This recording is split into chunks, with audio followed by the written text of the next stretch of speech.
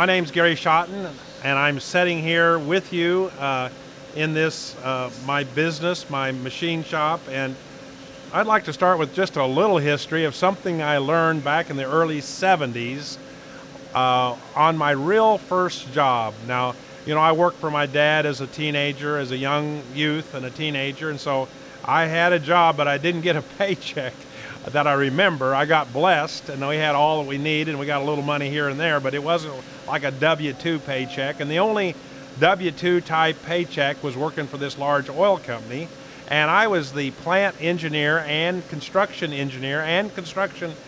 manager and eventually superintendent of a fairly large construction operation about 90 miles from Yellowstone National Park. We lived there 9 years. Our children were born there. It was a great life. I learned something. I learned that that's not what I wanted to do all my life, but I also learned a lot of good things. But in the process, we would go over to Yellowstone National Park where there's a lot of bears. And I took a picture, and I have this in my mind of this sign that says, "Please do not feed the animals. The animals will grow dependent on the handouts and will not learn to take care of themselves." Wow, is that a perfect definition of entitlement? If you continue to feed the animals, feed the bears, they will not learn to take care of themselves. Entitlement is such a big deal for a lot of people.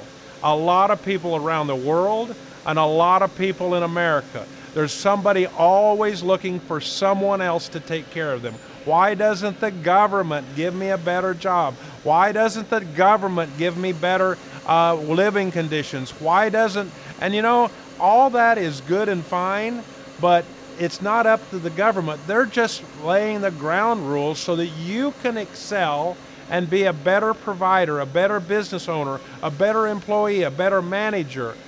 You see, God's Word says that He gives us power to gain wealth. We have that power, but He doesn't give us wealth. He gives us the power to get wealth. And we need to be looking at that and be very sensitive on how can we be more godly in not expecting entitlements, not even expecting certain entitlements from God. I know that sounds maybe a little anti-religious, but you know, I fully believe that God expects me to get up, use my brain, use my body, use my five senses, use my intellect, use my personal drive and desire to succeed, and I will learn how to take care of myself and even manage others and take care of other people. That's part of what God has for us. We should help take care of ourselves first. But I don't believe where I'm just saying, hey, don't help somebody that needs help. No, help them.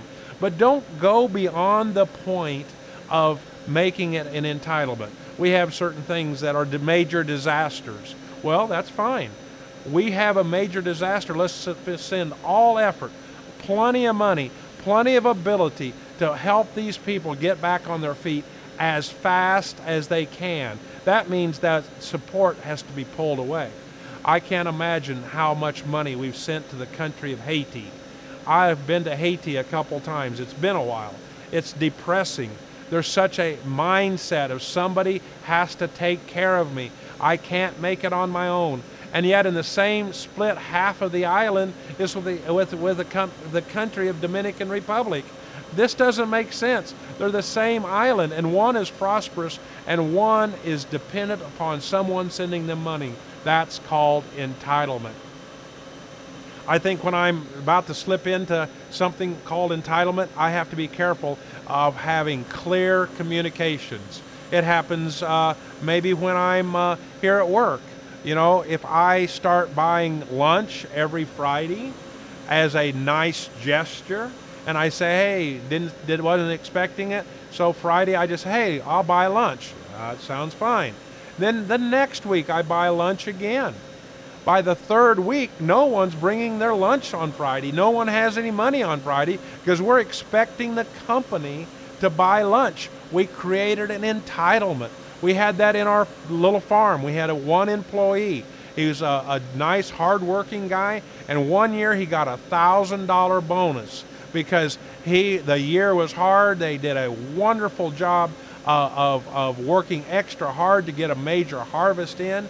But you know, the next year he knocked on my sister-in-law's door and says, "Where's my $1,000? What's the problem? You gave it to me last year. Why don't I get it this year?" Well, this year wasn't as good a year. It was like a bonus. Watch out what you're doing with bonuses. Make it clear. Make clear communications. Then almost make an attempt to be unpredictable so people don't get in a habit. I'm not talking about being a Scrooge here. I'm not talking about not willing to help people. I'm not talking about being tight with my money. I'm just talking about the end result is that people will learn to take care of themselves. And they have that ability. They'll feel better about themselves. Now, last but not least is our good old government. You know, we've been sending aid around the world. We send every year a certain amount of aid. And unfortunately, that money a lot of times gets tied up in entitlements, things that are not actually producing. I think that we should look at certain of our aid giving and say, listen, here's our plan. We're going to exit in a 5-year plan. So here's what you got this year. Next year, you're going to get 20% yet less. The year after that, you're going to get 20% less. The year after that, you're going to get 20% less. And at the end of the 5th year, it's over. That's forcing those people to think, okay, what am I going to come up with? How am I going to make this work? How's this going to work? Because I'm not going to have the same thing I had last year. That's a way to break entitlements. I've seen that happen with missions and some giving on special projects. When they do a project, they purposely have a plan to pull back. I think it's wonderful. So I hope this has been helpful. I hope you don't fall into the attitude of expecting an entitlement. You have been given a good head. You've got good intelligence. You have God on your side. You have every opportunity to succeed without somebody buttering your bread every day to make sure it's got butter on it. You can make it. And with God's help, you'll be a success.